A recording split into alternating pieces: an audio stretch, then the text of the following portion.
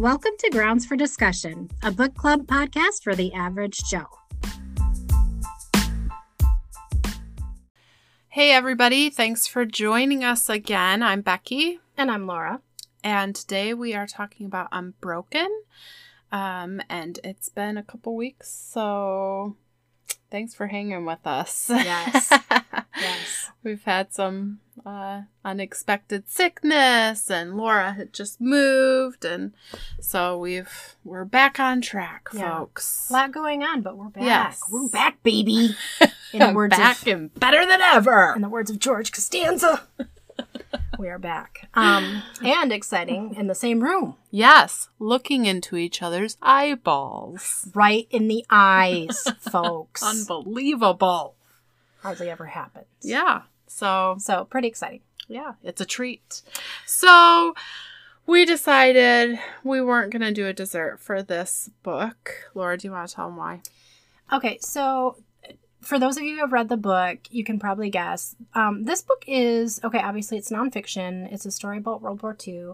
It's, it really just doesn't lend itself to a dessert. It was a different kind of a read, I think. Mm-hmm. Would you say? Yes. Well, first of all, it's not fiction.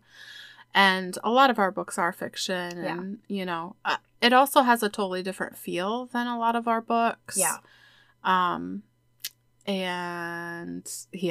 The food that was mentioned, I mean, these men were starving. So it's like, it just seemed like, well, let's just skip this one with a dessert. Yeah. So. And unfortunately, because we are recording at night, neither one of us actually has a drink right now, which is a little sad. It is a little sad. It's but we make up for it by being together. Exactly. So we're together. Hey, I don't, who needs coffee? She's sitting right here. It's exciting. That's right. So. And you are so close to your the end of Lent. Yes. Where Easter. You once again can drink your coffee. Yes. And I am sadly excited about that. Like, I keep being it's not about the coffee, it's about the resurrection. Yes. So, but you get to celebrate the resurrection with a cup of coffee in your hand. I do, and I am excited about that. But yes. Yeah. Also about Jesus, because yes. It's Easter. It's like the biggest day ever. Mm-hmm. So yes. Anyway, so we're gonna kind of just dive right in because since we don't have a dessert and we don't have coffee. Correct. We're doing like half of the podcast at this point. Is that what's happening here? Yes. Okay. That is correct. But I can almost guarantee it will still be just as long. Especially since we're face to face. Yes, probably. We're just going to gab it up, people. I mean, I can almost guarantee it's still going to be just as long. And who knows what it will actually be about. Right. I mean, you never know if you're going to get just the book or the book and a bunch of random stories from our childhood. There's no telling. It's a poo-poo platter. It's a poo-poo platter, folks. Little column A, little column B, C, D, E, F, G. But anyway, so I'm just gonna dive in. I'm actually gonna just go ahead and read a little bit of the book jacket because this book is it's quite involved and there's a lot of sort of episodes to the story of sections. Yes. I mean, if this could be a mini series, and there'd probably be at least 4 episodes, I would say. So it'd be a really good mini series. Yes, it would. I know there's a movie about it, right? Is there really? I think there is. I want to see it. I haven't seen it. But I feel like there might be now that you mention that. I do want to see it. Yeah. So I'm going to go ahead and read from the jacket for anyone who may not have read it. This is just kind of a little excerpt from that. On a May afternoon in 1943, an Army Air Forces bomber crashed into the Pacific Ocean and disappeared, leaving only a spray of debris and a slick of oil, gasoline, and blood. Then, on the ocean surface, a face appeared. It was that of a young lieutenant, the plane's bombardier, who was struggling to a life raft and pulling himself aboard. So began one of the most extraordinary odysseys of the Second World War. The lieutenant's name was Louis Zamperini.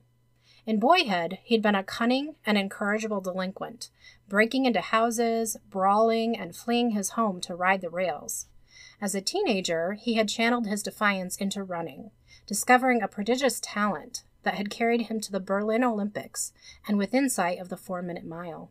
But when war had come, the athlete had become an airman, embarking on a journey that led to his doomed flight, a tiny raft, and a drift into the unknown. Ahead of Zamperini lay thousands of miles of open ocean, leaping sharks, a foundering raft, thirst and starvation, enemy aircraft, and beyond, a trial even greater. Driven to the limits of endurance, Zamperini would answer desperation with ingenuity, suffering with hope, resolve, and humor, brutality with rebellion.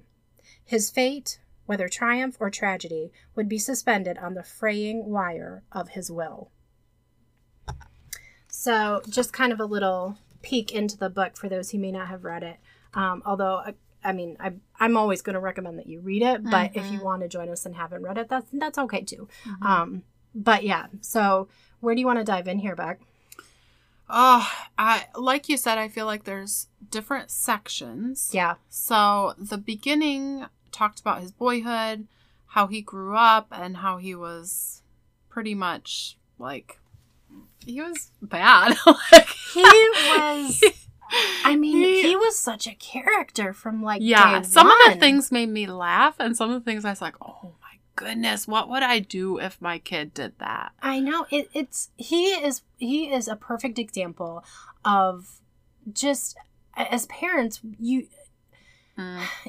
think when your kid does something as a little kid, you just think, okay, whatever.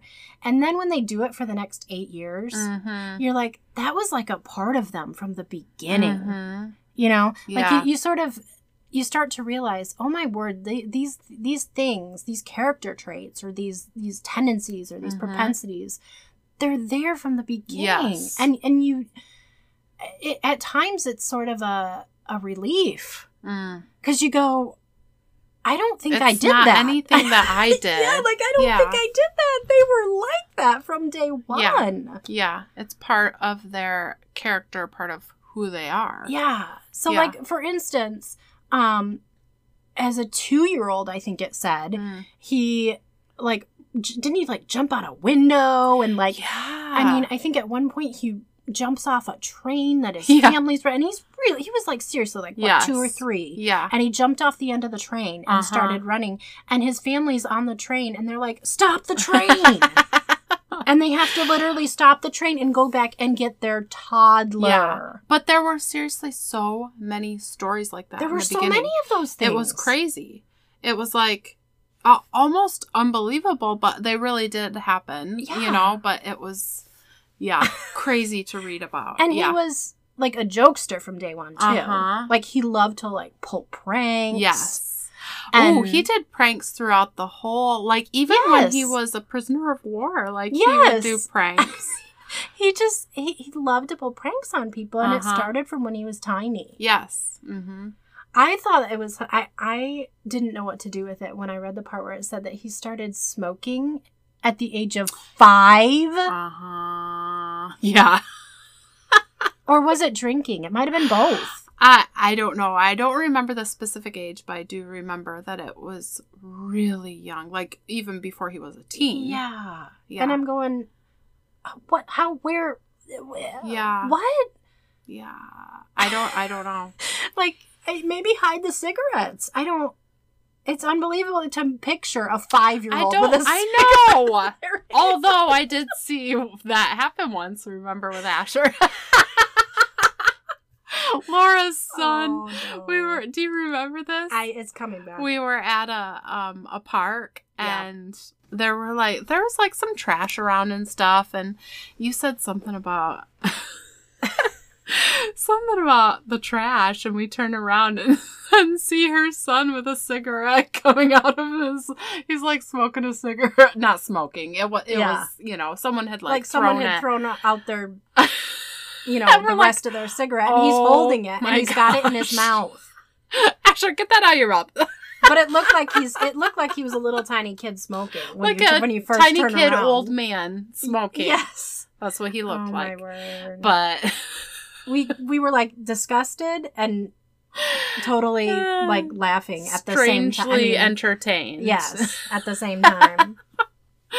Anyway, yeah. But Lewis actually did smoke. Yes. Anyway. Yeah. Well, I know. I can't remember in the book if the parents actually like did anything about it or showed.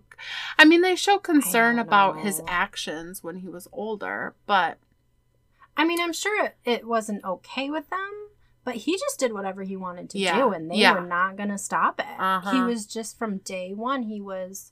He had a very strong will. Mm-hmm. Very strong will. Yeah. And he used it to kind of get in trouble. Mm-hmm. He would run around and he would steal constantly. Yes. He'd be running around stealing everybody's food, from the town. Yeah.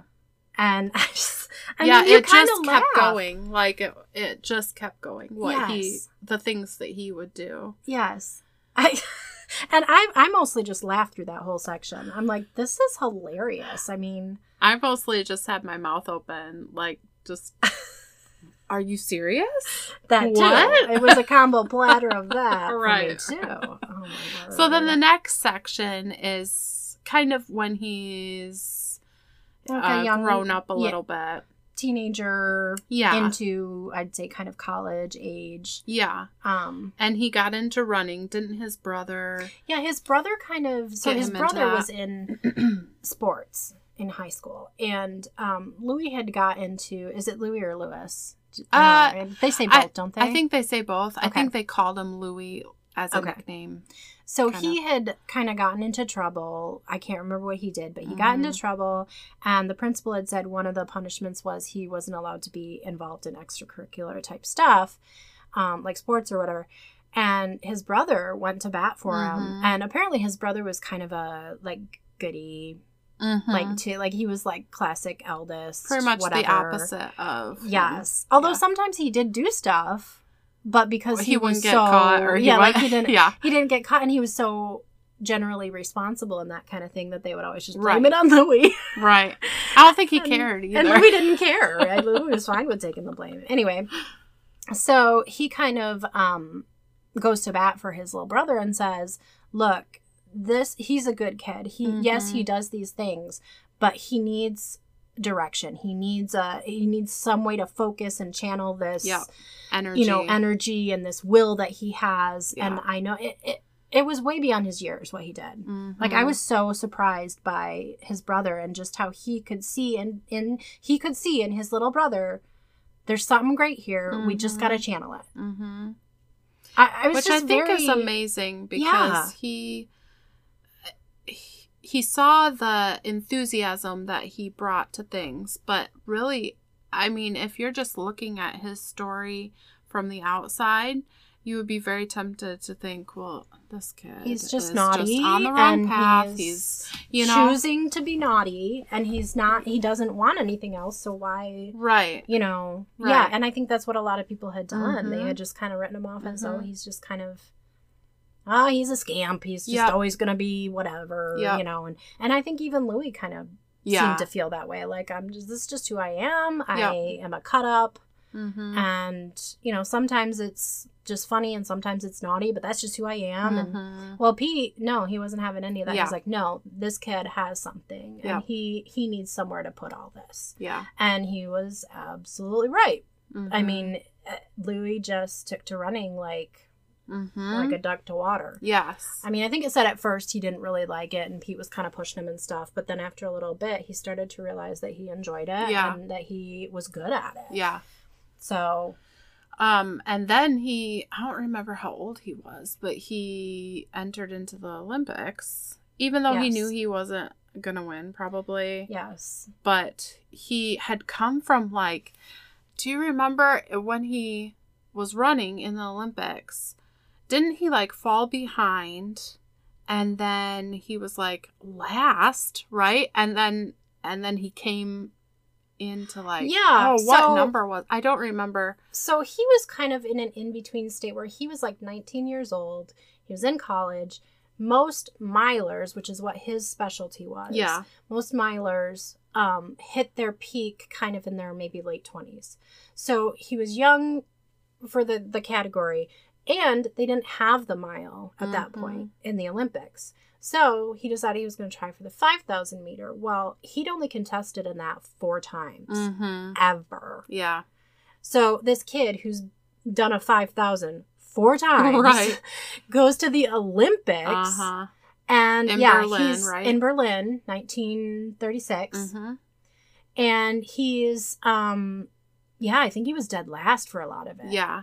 And then he just like He, was like, like, you know found the what, strength to- I'm gonna just kill it. And he just ran as hard as he could, and Yeah. he ran the fastest final lap Yes. ever. Yes. Mm-hmm. So he didn't win, he didn't Right. even medal, but he just dug in at the end, and he did the fastest lap, because like people at the end of a 5,000 meters, It's people are yeah. they're doing they're doing their longest times Mm-hmm. for laps, of course, at Right. the end. Right. Well, Louis is like, I'm not gonna come in Mhm. last or whatever. He just dug deep. Yeah. Which in And- a way was a foreshadow, Yeah. of Yep. what was to come. Like all of these things that he went through once he was a prisoner of war. Well, even before that, Mhm. and just deciding to dig in deep, Yep. to muscle through. Yep. And somehow, I feel like psychologically, he was just mentally able to go through this. Yeah. Even though looking back, he would say in the book, I think it said that he was asked if he had to do it again, what would he do? And he said that he would kill himself. Yeah. So, Again, talking about the later experiences. after, Yeah. yes, But not afterwards. the racing, but yeah. Right. So yeah, I do think there's a bit of foreshadow there, and Yeah. it just tells you right away, okay, this is a guy who's not just going to give in. He's not just Mhm. going to lay down Mhm. and take the abuse. He's not just going to, whatever life's hands him, he's going to fight back. Yeah. Mm-hmm. And in fact, because of that, he actually he met Adolf Hitler. Yeah. And at shook hands with Adolf Hitler. the and- Olympics. And I thought that was interesting too, because there is so much stigma attached to the Nazi Party and Adolf Hitler and all that in Mhm. our minds, because we are looking backwards in time. Where for Mhm. him, we think like, how He- could you shake yes. hands with Hitler? Wow. There just wasn't there. Like, people didn't realize what was coming. Uh-huh. They didn't, of course they didn't understand what was He coming. How knew could you that- imagine that? Right. He knew that Hitler was the leader. Yeah. And But he's a 19-year-old kid. right. He thinks, and if I'm- somebody in power asks you to come into their presence and you Right. shake their hand, of course Yeah. you're going to do it. Yeah, Like, exactly. Even if you don't agree with them politically, right. like if the president asked somebody to, right. if you put yourself kind of in his shoes, of Yeah. course you I just would. think, especially nowadays, people might read that part and go, oh, because like, we how know. could you? Yeah. Well, hindsight's 2020. He was a Mhm. 19-year-old kid Mm-hmm. who didn't know anything. It probably had absolutely no political ideas, because he was too Right. busy running, Right. and he was too busy doing his own thing. And Yeah. it's just, I just think it's Mm-hmm. so hard to take yourself out of the looking back mindset and try to think, what would that be like if I was Yes. If there you at put the yourself time? in his shoes, and It makes and- sense. Yeah. Yeah. Mm-hmm. Anyway, so after he runs in the Olympics, he thinks, okay, I'm in a perfect place to prepare for the 1940 Olympics. Mhm. I'll be the right age. They're supposed to, I think they were going to maybe add the mile, if I remember right. Mhm. Or I can't remember. I think they were going to add the mile. Anyway, so he's just in perfect position to just absolutely kill it at the 40 Olympics. Yeah. And he, in fact, he's getting really close to that 4-minute mile that everybody's saying is Yeah. impossible. Yes. Like, nobody's gonna, that's not a thing. You can't do Mhm. that. The human body, I mean, I think there literally had been scientists Yeah. that I think they said had kind of like studied the human body and the biomechanics of it, and is this even possible? Yeah. And here's Louis just on a whim, Yep. like getting closer and closer to it Mhm. without even, you know, I Yeah. mean, thinking anything of it. And so he's just set up beautifully for the 1940 Olympics. But as any historian knows, Yes. the 40 Olympics don't happen. Right. So, of course, he becomes an airman. He doesn't he sign up before Yes, he did. the draft because he wanted to be Yes. in the Air Force. He wanted to be in the Air Force, but the funny thing is, he went into the Air Force, didn't like it, Yeah. and like somehow like got out after he was done with his whatever you call it. Like he was done with some part of Training. it. And then he kind of got out because he was like, well, I don't really like this branch or whatever. And he signed the papers to get out or whatever, didn't really read them. And it was basically saying he would agree to another Mhm. term in the Air Force. Yeah.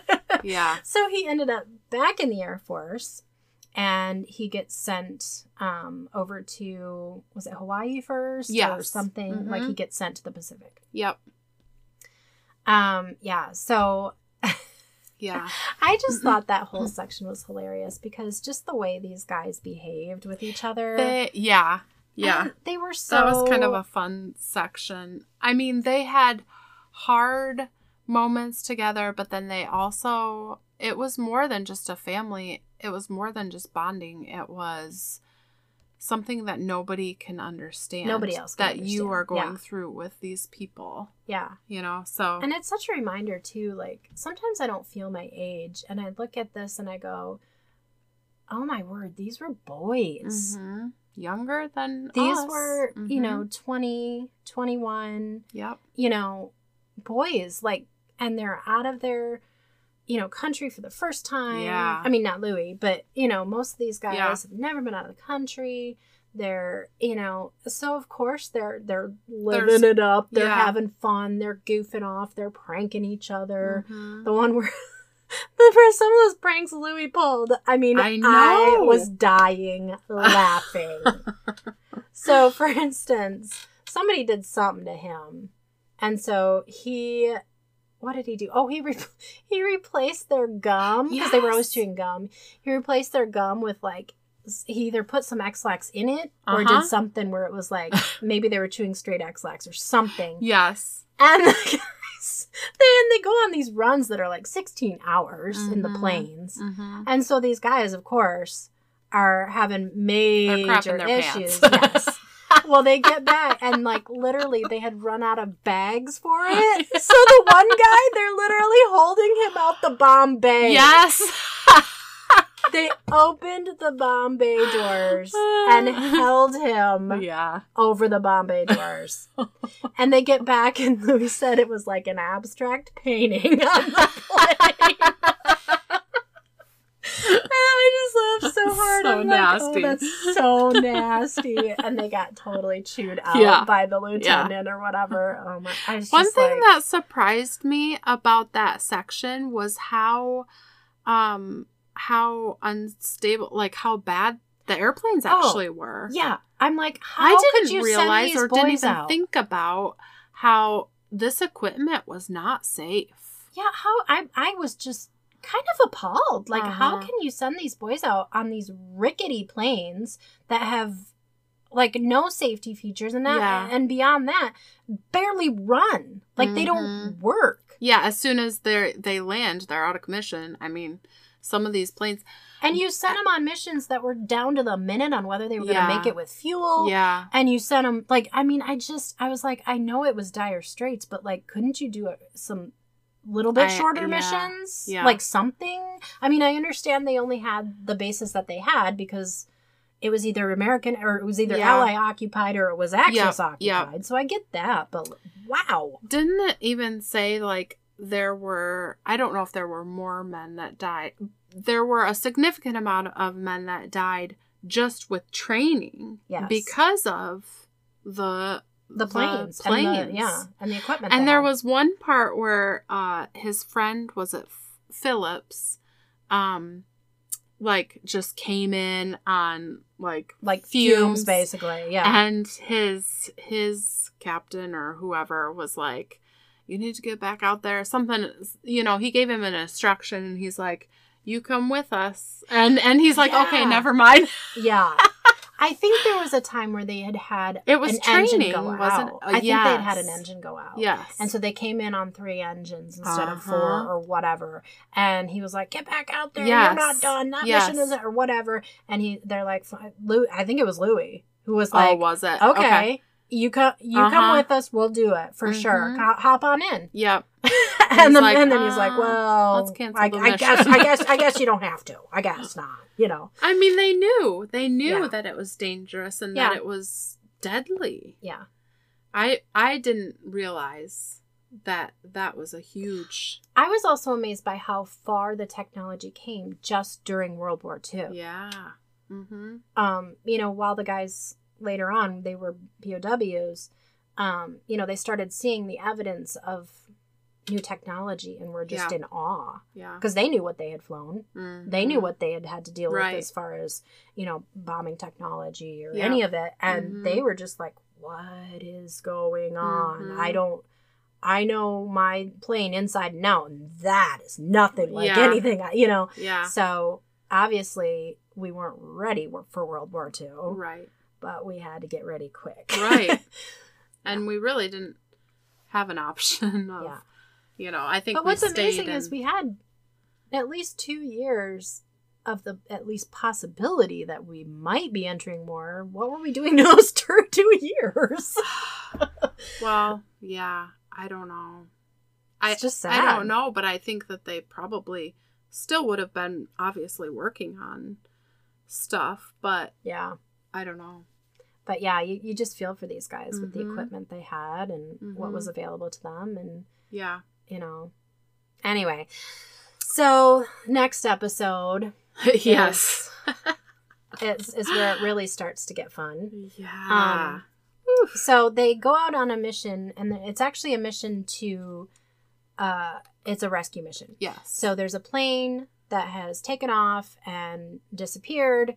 And so they don't know if it's been downed in the ocean or if they're on got stranded on an island. They don't know what's happened to this plane. That was also interesting to me, by the way, because they had a lot of these rescue missions. Yeah. But it was almost like just do it because then we can say we did it. Check off a box. Because there was almost no way that they would be able to find, find these people. And they kept losing people to the rescue missions. Yes. And so I would have thought that by some point they would have said, we can't keep doing these rescues. Right. We're just losing more and more men. Right. And that awful to say, we're not going to come looking for you. Right. Yeah. What's the moral, Yeah, what's our moral obligation here? Right. Is it worse to go or worse not to? Because they ended up losing a ton more men to the rescue missions than to the original, them going down in a plane kind of thing. Anyway, so sad. But anyway, so Louis and his crew, and by this time his crew has kind of been split up a little bit. Yeah. So the original gang has had to be sent to different places and this kind of thing. Some of them had been wounded in another attack. His original plane, called the Green Hornet, they were involved in a dogfight situation, and it was shot up more than anybody thought was possible for a plane to be shot up, and still flew back.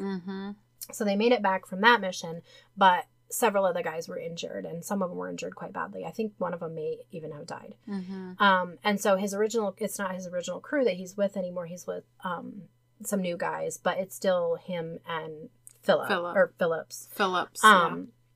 And I think that's the only other person from his original crew is Phillips, who's the pilot. Yeah.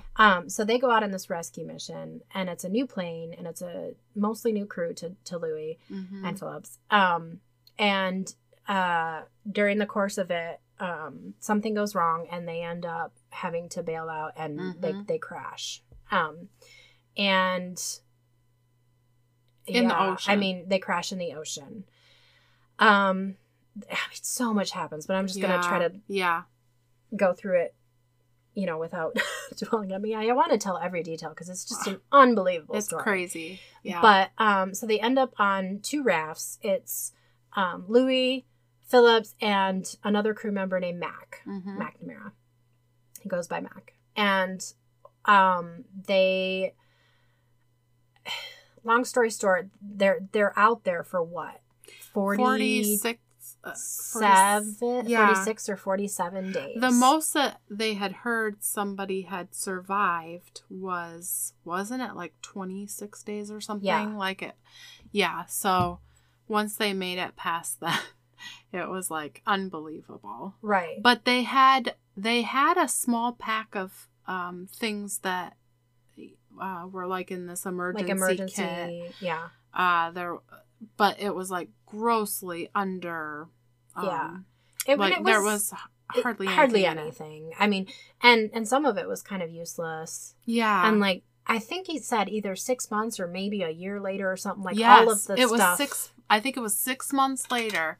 Like everything changed for the regulations on what needed to go into an escape raft or a rescue raft. Yeah. And so if it had been a little bit later, they would have had a lot more to work with. But as it was, they had almost nothing. They had some like a couple chocolate bars, right? Yeah, they had a raft. They had a little bit of water, not much. Mm-hmm. And then they had I think some like fishing hooks. They had something to turn the water a different color. Yes, they had some stuff they could throw overboard if they saw a plane. And they had a flare gun. Yes. Yep. And I think that was about it. I mean, there was not much. Yep. And they actually see quite a few planes during their time. And the most sad one is some of their guys that they were actually friends with and stuff flew right over by them. But the problem was, like, if you're looking for somebody that far down, the glare of the sun on the water, like all these, the raft probably looked like a wave. Yep. I mean, there's no way that they could have, unless, I think they did. Did they still have the flare gun then? I think they did. I think they sent up the flare and it went right by the plane. Yeah. And they still couldn't see it. Yeah. So it just so sad. Like you it's just like want to like hope cry. And then it's dashed. And then the other problem with the ocean, like being in that part of the ocean, was the sharks. Yes. The sharks were ruthless. Vicious. Like, I've never heard of a shark jumping up into, or not into, but like on the raft. Yes. Like they were and they were scraping the bottom. Like I think they were trying, I think it said the sharks maybe were trying to figure out what it was. Like they didn't understand what this thing was. But then I think they realized there's food on was in it. And they started like literally jumping onto the raft, mouth open, trying to. How he could survive, like being whole through that process, like I don't even understand. No, I don't either. I mean, because they were already dehydrated. They were their mental faculties were lowered, although that was one of Louis' things. He was like, we gotta keep, I know that the mental is more important. And I think he knew that from running. Yes. I think he knew from the discipline of running that, I mean, any runner will tell you, like, it's all mental. Yeah. Like, you can keep going. If you tell yourself, you can keep going. And I think Louis just said, I have to keep my brain in shape because that's even more important than water and food. Yeah. And he was absolutely right because by the end of their trek, he and Phil they're starving. So it's him, Phil, and Mac. And Mac, the first night, freaks out and eats all the candy bars. Yeah, while the others are sleeping. Yeah. And he actually ends up like getting really, really sick and eventually dying. Yeah. And one of the parts that was interesting to me was where they talked about cannibalism, how they refused from the beginning. They said that nobody was gonna get eaten. Yeah. And that was kind of like a different concept because a lot of the other people who had been, stranded had, sacrificed somebody or, the weakest person or the first person to die. Right. And they had, committed that they weren't going to do that. Right. So I thought that was really interesting. Yeah. I mean, I think it said something in the book about how that's sort of a there's like a name for it with sailors. Yes. It's just kind of a given that if you are stranded long enough, somebody will end up eating somebody. Yep. Mm-hmm. That's just the tragic truth of it in sailing, the sailing world, you know, for sailers. Yeah. And that was just never on the table. Like they just, no pun intended. But that was just not an option for them. Like, yeah.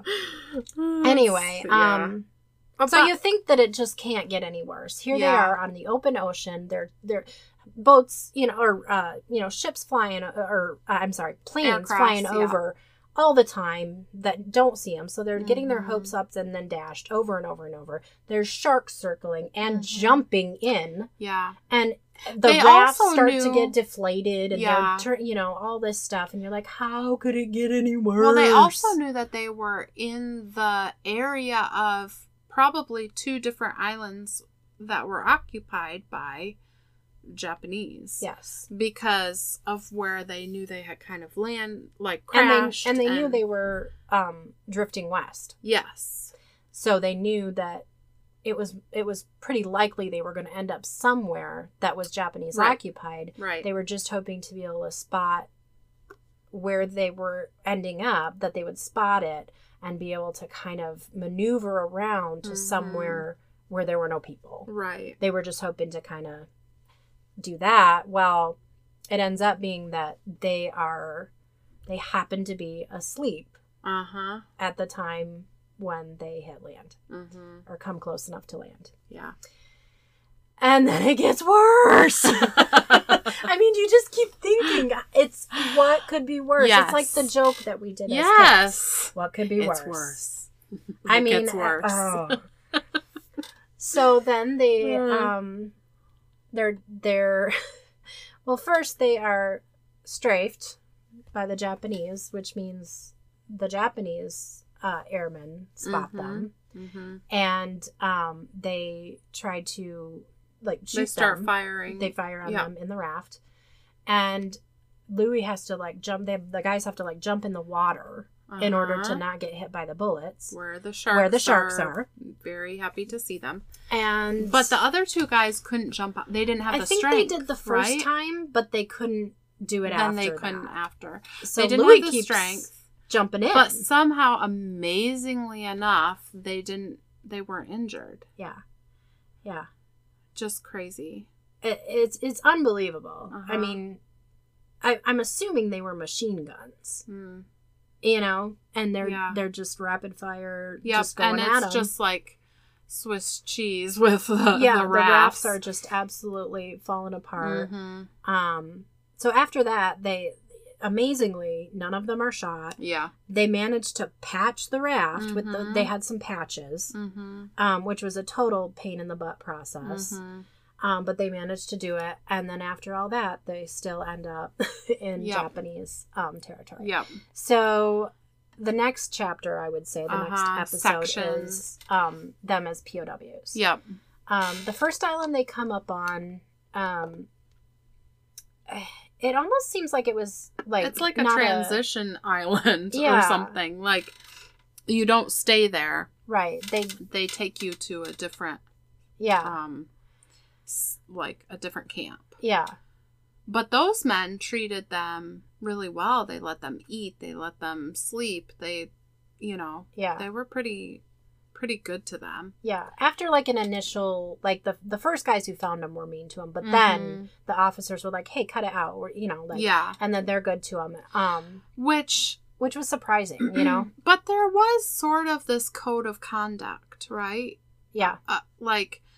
If you're a prisoner of war, I don't know all the rules that there were, but I do know that there were ways that you treated a prisoner. Right. I think it was after World War I was when the Geneva Convention was enacted, and that was supposed to be in effect for World during War this II. time. Yeah. It should have been in effect and was in effect. Well, for the most part, was in effect. But the Japanese seemed like they didn't. They acted like they hadn't signed on to that. The Japanese just did whatever they wanted to. Yeah. And whatever they wanted to was just pure torture. Right. So after this initial good experience, then they're basically shipped out to a POW camp, and it just, I mean, they went to didn't they go to 3 different camps? I think they went to 3 different camps. Yeah. But so the first one, they're just kind of kept in a little cell that's really small and just kind of poked at, and every once in a while they'll throw something in for them to have. Yeah. They lost huge amounts of, they were skeletons. Yeah. Pretty much. And wasn't that where they kind of did some experiments on them, I think? Yeah. Like a doctor kind of like injected them with some stuff. And yes. Yeah. There was some stuff. So here's these men who are already totally starved and dehydrated because of their time on the ocean. And now they're being starved again and injected with things and poked at and beaten and all this. And then after that, they're taken to another camp, which is where Louis meets who he calls the Bird. Yeah. The Bird is a Japanese officer. He was not the commander of the camp, but he ran the camp. People came to him like even the commander did whatever the Bird wanted. Yeah. So the Bird was the nickname that the POWs gave to this officer, whose name was Mutsuhiro Watanabe, I believe. Watanabe, yeah. And, I don't understand why all the officers just kind of let him do whatever and let him run the camp, basically. Maybe they were afraid of him. I don't know. I mean, he was a classic bully. Yeah, he was more than a bully, though. I mean, he was for sure. Oh, he was physically, off. Emotionally. His brain was not. Yes, right. I think he was actually mentally not stable. Yeah. Yeah. But yeah, everybody just kowtowed to him, including the other officers and the commander of the POW camp. And this man, I mean, he just had it in for Louis from day one. Yeah. It's like he recognized someone who wasn't gonna just lay down and do... Bullies always recognize that. A bully's always going to recognize the person who is not going to be cowed, and they're going to go after them all the harder, and that's exactly what he did. If they're in the position to do that, and he was. Yeah. Yeah. So wherever Louis was, I mean, the Bird was like kind of there. Like he'd follow him. Yeah. Or he would call him, Or if he came into a room and there was a bunch of men, he'd look around and find Louis. His was a lot of, he tried to mess with his it was like psychological torture, not just, it was a lot of physical torture, but it was also a lot of psychological torture. He was trying to break him. And I think at some points he kind of did, but then eventually Louis would kind of go, well, I'm going to hang on, and by the end, it wasn't always I'm going to fight back. It was just I'm going to hang on, Yep. I mean, just the stuff he did to him is just so crazy, though. The things that Louis felt like he could get away with. Like, he put himself on the line. He did things to the Bird that, I mean, I would be I would be shaking. Like, I can't, even thinking about doing those things would make me nervous. The things that he did. Well, they definitely, like all the men messed with the Bird to an extent with what they felt they could get away with. And it was all planned between them. So they would, like, for instance, a lot of them kind of felt like they had each other's backs. Yes. However, putting something in his, food or his drink, or like, they actually put, like, diarrhea in remember this? Yes. They put diarrhea in his food, wasn't it? Yeah. To make him sick. Or to try and make him sick. Yeah, they were trying to give him dysentery. Yeah. They were hoping that he would get sick and die. Because they were all dying of it, so they figured, well, maybe we can kill him. I mean, but the trick was, the Bird was healthy. So... Of course, these men were dying of dysentery. They were skeletons. But if you eat actual diarrhea, that's what I was confused about. I was like, How is he not getting sick? I know. That dude must have had the constitution of a horse. I don't understand. I mean, it never worked, except for maybe one time, but then he got better. How do you taste something and not be like, that tastes like crap? That tastes like actual crap. They really must have disguised it with something. I don't know what. I mean, what flavor goes with crap, Laura? I don't know. Mushrooms? I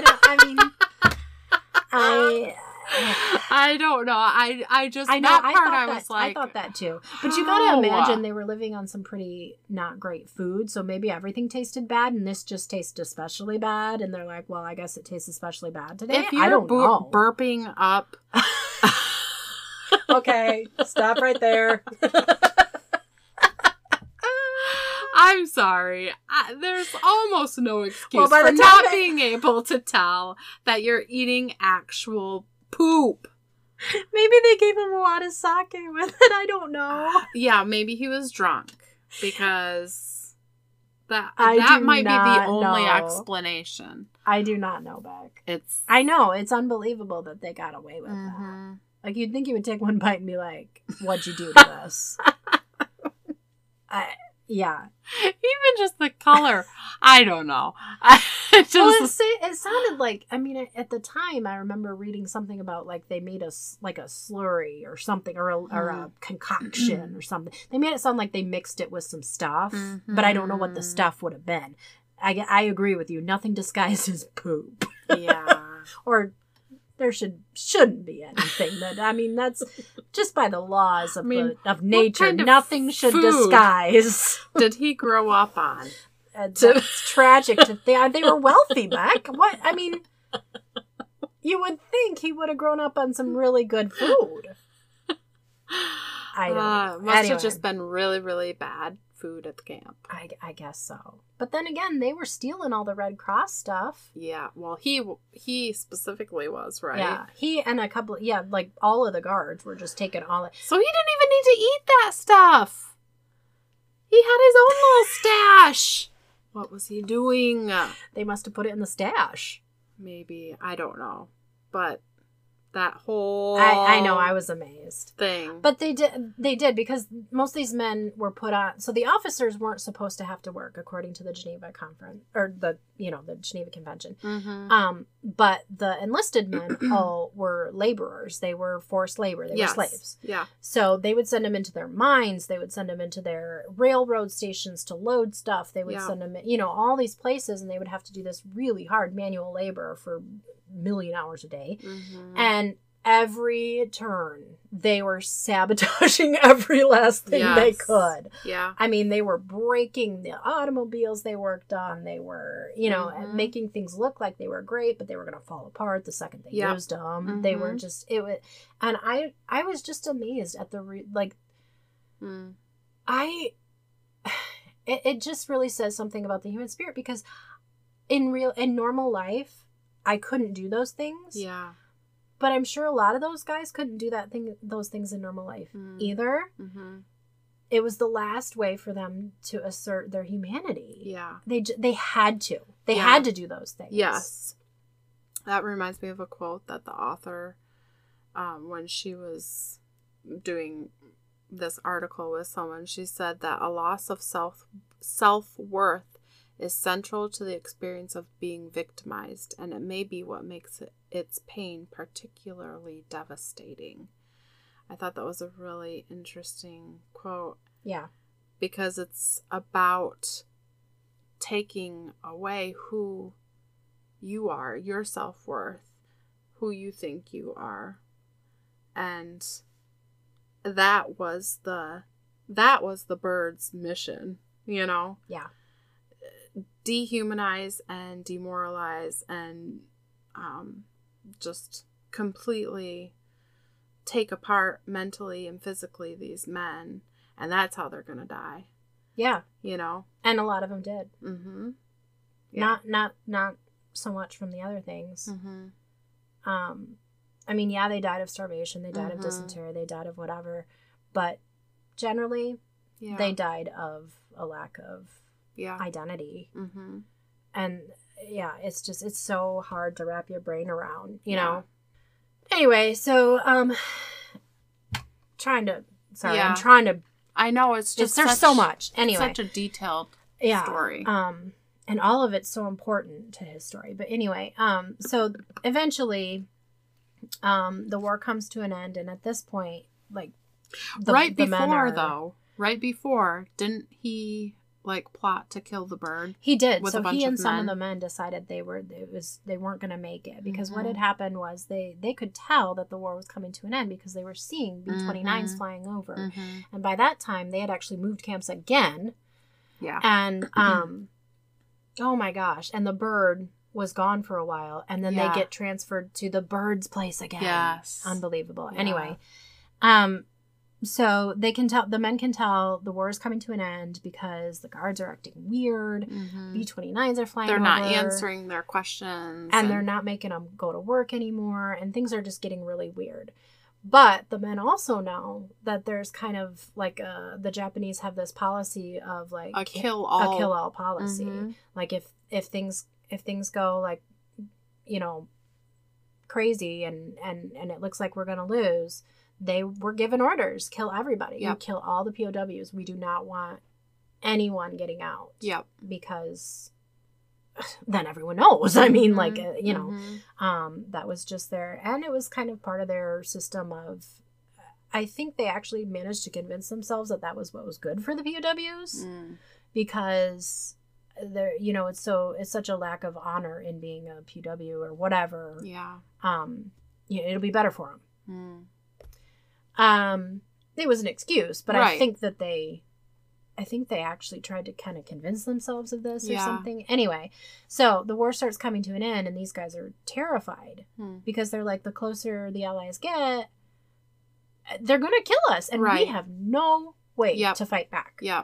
So these guys are like, okay, we got to figure out something. What can we do? I mean, we're sitting ducks. Like, we got to figure something out. And they decide, okay, we're going to have to kill the bird before he kills us. Yeah.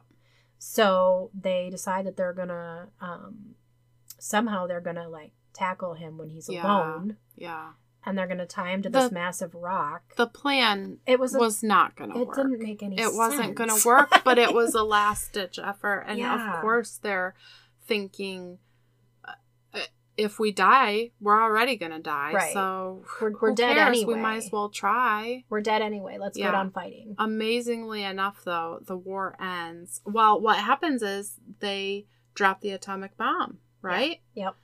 And that changes everything. Yeah. So then the Japanese surrender amazingly before the kill all happens. I really don't know how that happened. I know. Because to me, it seems like the orders were pretty clear. I know. If things start closing in on us, do it, you know. Yeah. But amazingly, they don't, at least at this camp, the kill all doesn't happen. Yep.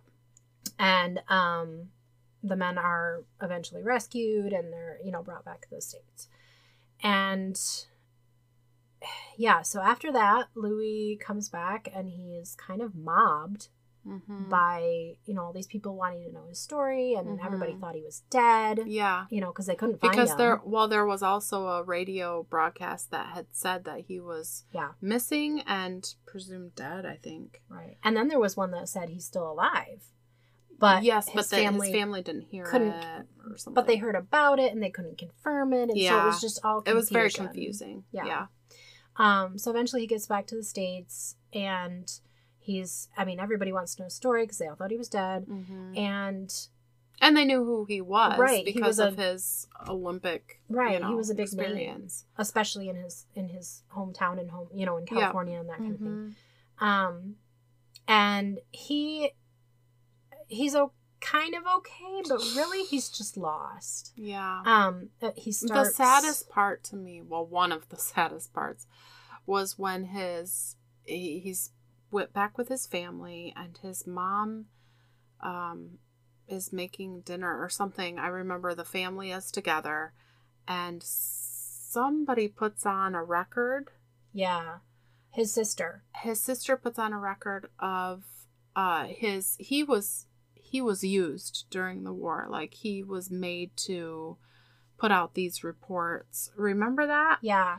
And so they had a recording of one of them. Well, Louis came to realize the reason he wasn't killed at the very first place was because they wanted to use him. They knew who he was. They knew he was a famous runner, and they wanted to use him. Mm-hmm. They were hoping that he would be a mouthpiece for their propaganda, basically. Right. So they actually had Louis read a statement on the air over the radio saying that he was alive and well, and they're treating me good and everything's fine and blah blah blah. I can't wait to see you. Yeah. So of course that was an amazing, beautiful moment for his family. Right. When they finally heard it, they didn't hear the initial broadcast, right? But they eventually heard about it, and they were able to get hold of a recording of it. Right. And they had this record of Louis saying he was alive, and that was like their most treasured possession. Yeah, but they didn't realize that every single word of it was written by somebody else, and he refused at first to read it, and then, was tortured. And so, when they put this record on for him to listen, he just starts going insane, crazy.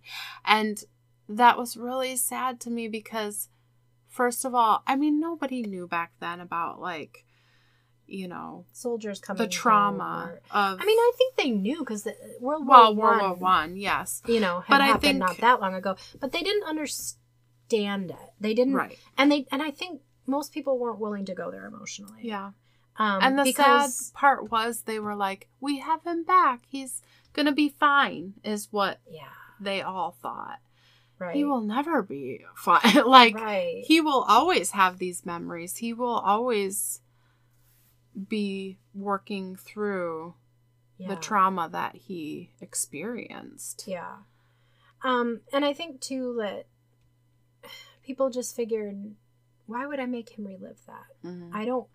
Obviously, those are bad memories. Let's help him make new good memories. And let's just move on so that he doesn't have to ever go there again. Well, they don't understand. He's going to go there mentally all the time, whether you say it or not. Right. And it just wasn't something that was spoken about because they just wanted to move on. They just wanted life to be normal again. Right. And Louis did too. Everybody did, But, I think there just wasn't an understanding there of how that all worked in the brain, of somebody who's really been traumatized that way. Yeah. So, after that, he ends up meeting this woman who he is interested in, and he ends up getting married to her, and things just get really bad. He gets further and further into alcohol, and he's just trying to drown the pain. And that, I mean, it's just after everything he's been through, for him to like be so demoralized is just it's so sad. Like, yes. He's finally gotten away from this. He's finally out of it, but it's like... But he's not away from it. Not free. Yep. And he doesn't know how to be free. He becomes a prisoner of his thoughts and his past and the alcohol. Yeah. It overtakes him. Eventually, so he eventually decides that the only way he's going to really be free is to kill the bird. And so it kind of becomes this obsession with him. Like, I'm going to have to get back to Japan somehow so that I can kill the bird, because otherwise I will never be free of this. And can we talk about the bird for a minute? Because... So... My goodness. So this dude, I mean... Wow. It's like, I don't want to be mean, but just die already. Like, it's crazy. So he runs away once he realizes that, the gig is up, Yeah. It's over, dude. So once they surrender, I think, is when he runs away to the mountains, and he goes to see his mom, like, incognito, right? Yeah. And then he's like, I'll meet you here again, or at this certain place in 2 years' time if I'm still alive. And is it the first time he's found, or what is the first time that he's pronounced dead?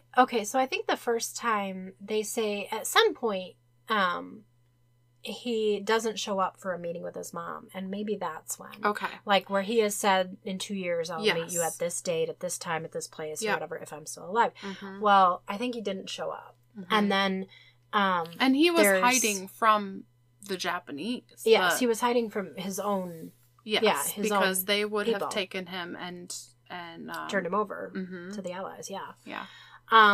So he ends up, they think that this body that they've found, which is a suicide, they think it might be the bird. Mhm. So they take his mom to where they found this body, and there's also the body of a woman. So they don't, I don't know how that's supposed to have factored in. But anyway, they take her to identify him, and she says, yes, it's him. Mhm. So he's declared dead.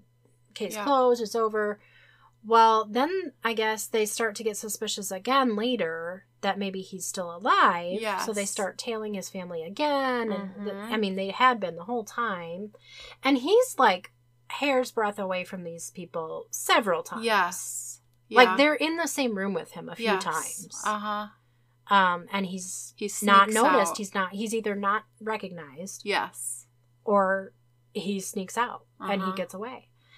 And so, so he was never captured. No. In fact, he was pronounced dead, wasn't it, 3 times? Something like, it was, I can't remember, but yeah, it's like, how did he keep getting Yeah. away? This dude Yeah. is like Houdini. Another, this is like the theme.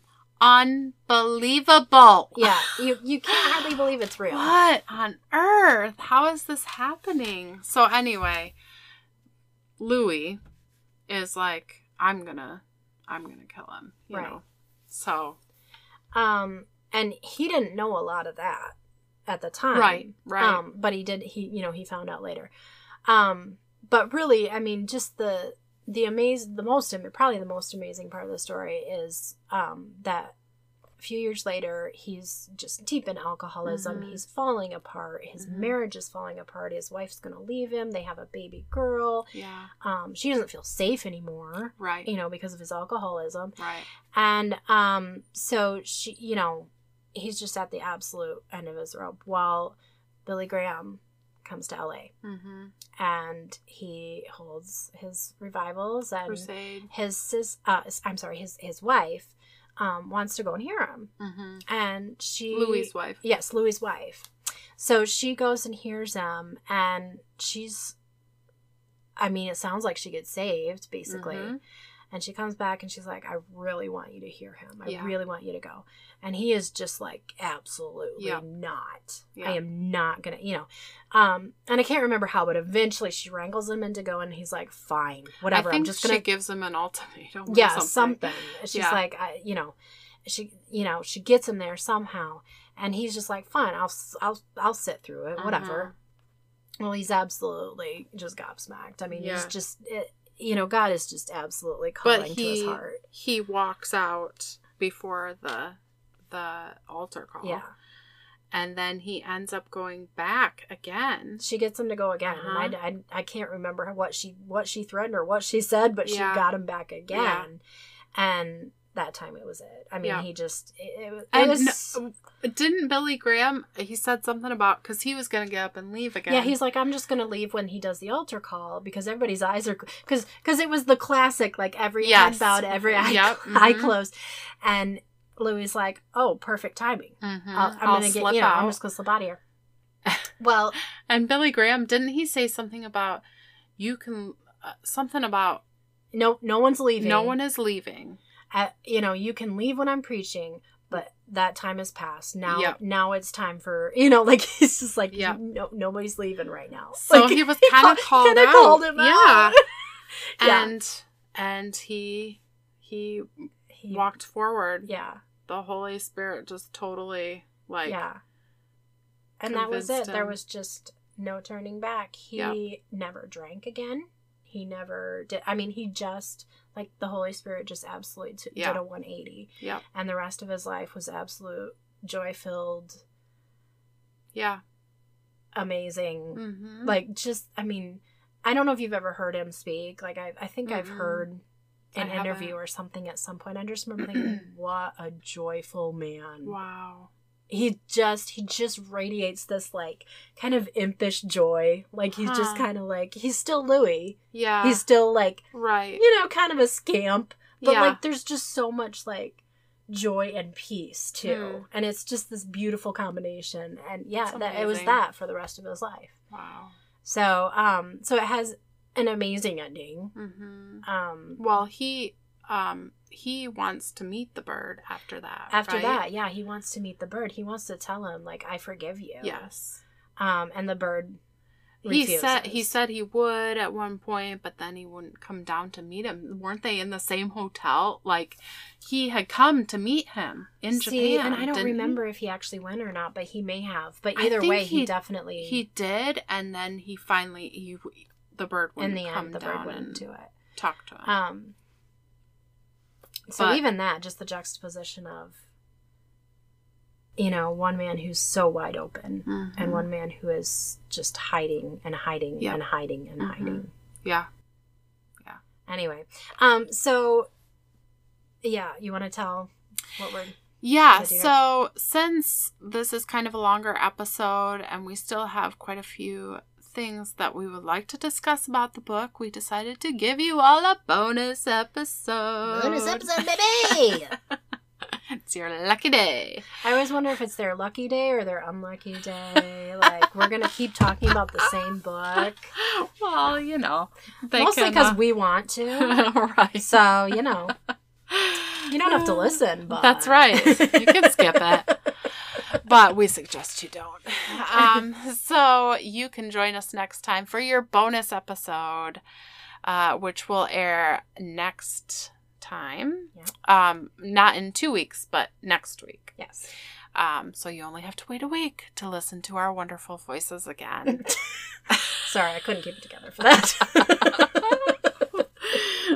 So thank you for joining us today on Grounds for Discussion, where the books and the coffee are a perfect blend.